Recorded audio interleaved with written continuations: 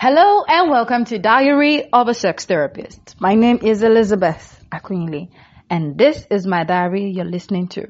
I want to believe you have listened to Staying in Your Call. If you haven't, please go back and listen to that series because there's always a lot of misconception around what is my call, what is my life's assignment, what am I supposed to be doing, how am I supposed to focus, this is distracting me, it has an opinion about my call, blah, blah, blah. And that was something I tried to compress into the 4-part series and attend to some of these questions. But this time around, I want to build upon staying in your call, going line upon line, precept upon precept. And that's what's bringing me to building from scratch today. Building from scratch. That's what I'm going to be talking about. Now, my goal here is to be my most spiritual, smart, and sexy self. And of course, I'm inviting you to join me on this journey. You need to understand what it means to build. One of the fears I have seen among my mates is the fear of starting anything from the beginning.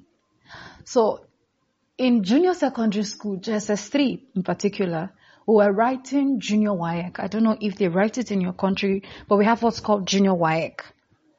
And so we had written some papers and news came to our school that another school cheated.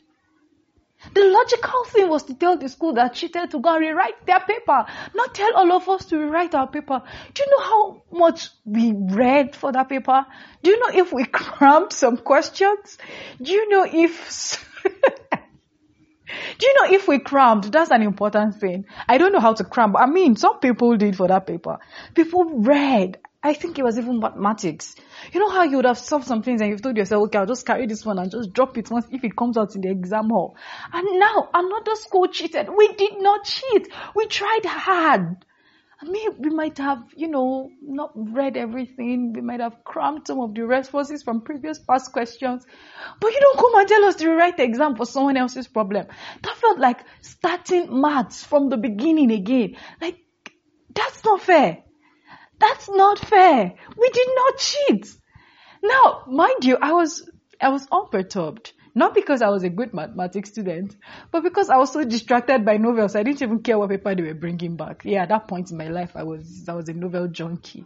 I didn't even care what they were bringing back. I was just pissed that my exams were not done so I can go back to reading novels. Like, novels were my problem during my junior WAEC. Can you imagine that kind of student? But can we finish these exams and move on? We could not move on because someone else somewhere had changed the rule of the game. Someone somewhere did not just cram into an exam hall. Someone somewhere went to look for the exam questions.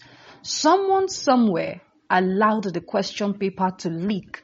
Someone somewhere went to solve those questions and brought the answers to the exam hall, or literally crammed the whole answers and brought it to the exam hall. Now, because of that person, all of us who didn't read enough, all of us who barely escaped failing that paper, all of us who felt like, well, if I don't get a C, if I don't get a D, I should get a C. C is all I need to pass bar. So if I don't get B, I'll get like C, I'll fall on C. And C is good enough. All of us who did management, all of us who did not study enough to comprehend mathematics that if they had brought it in our sleep, we would have passed. You see all those, all of us, all those us. We were all in soup. We were all in soup because now we have to go back to the beginning. See, cut and join, it does not work. There are things it works for, but it doesn't work. It doesn't work because you can't replicate the process. It does not work because you can't teach someone else. In education, we were taught that whatever you know, if you cannot teach it, there's a huge possibility you don't know it. Because for you to know something, for you to claim you know something, because whatever you know, you will be able to analyze. You will be able to break it down to pieces. You will be able to claim comprehension. I comprehend this thing. For you to be able to say, oh, I know this thing, I comprehend it. You've got to be able to break it down. You've got to be able to analyze it. You've got to be able to take that knowledge and integrate it into somewhere else. You've got to be able to break it down to blocks and rebuild it up into that same information, or rebuild it into other blocks, integrate it into other knowledge, into other forms of knowledge. So let's say you learned reproduction in agriculture. You should be able to move that information and take it to biology. If you're in senior secondary school, move it back to integrated science. If you're in junior secondary school, you will be able to use that information somewhere else. That information doesn't sit in that class. That information doesn't die in that class. That's comprehension. So for many of us, when we say we are building, are we building or we're doing the barest minimum? I had always thought about the concept of comprehension until I had to sit with a movie and watch a business owner who looked like he was losing his business go from, oh, I have this investment. Oh, it wasn't an investment, by the way. It was backyard loans, insider tradings. Until this guy went from, oh, I have this new project. When this project comes, blah, blah, blah. I'm going to be this, I'm going to be that. I'm going to get A, B, C. I watched him go from that point to an attempted murder because he was trying to raise more funds. So wait, where has this business been? Are you saying the whole money in this business is imaginary money? You're saying there is no building, no structure. If you fall while building, you will land on a level you are a master at if you comprehended it. I'll repeat that again. If you fall while building, you will land at a level you are a master at. If you were a good student in another state and you relocate without some of your documents, if they were to test your knowledge based on what you say you know, without your documents, you will most likely pass that test and that examination because it is assumed you have that knowledge. But if you claim to be in that level and you were one of those students that used to sit outside, one of those students that used to sit behind the class, then when they test you, you can't bring out results because you never comprehended the level you claim to be at. So I'm going to ask you, are you building? Line upon line, precept upon precept. Are you building? Are you building anything? Or are you just in the motion? Do you just look like it?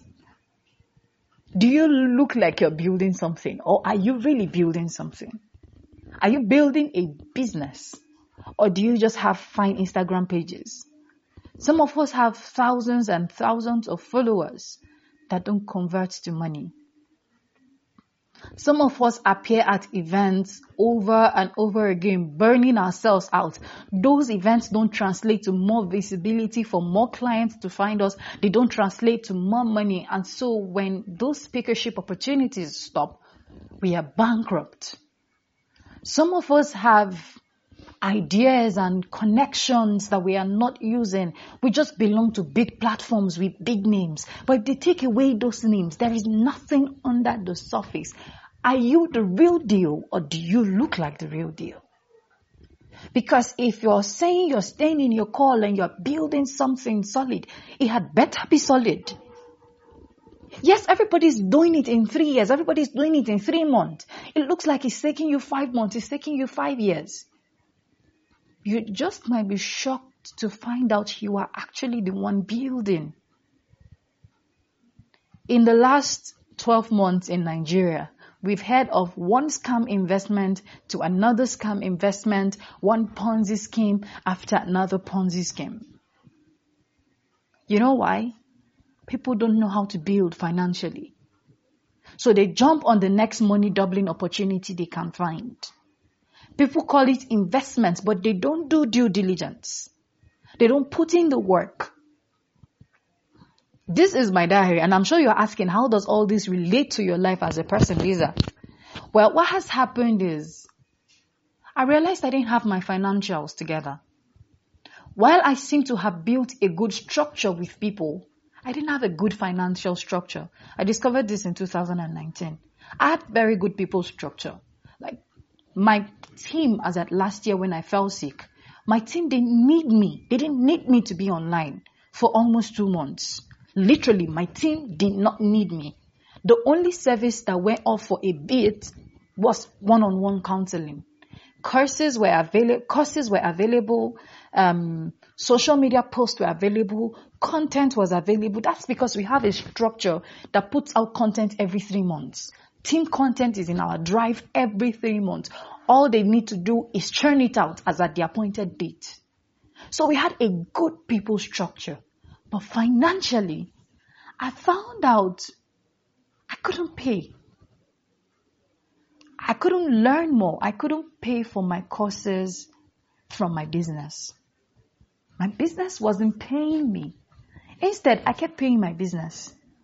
And so I started asking myself, was it a problem of financial structure, personal problem, or was it a managerial problem? Managerial problem in terms of structure. What was my financial structure? How does money move in my business? How does money get out in my business? I could pinpoint my core expenditures. But how does money come in? What wasn't I doing? Why was I spending money on those things if they were not bringing money back? I am not joking. That journey took longer than I imagined. And I'm still on it.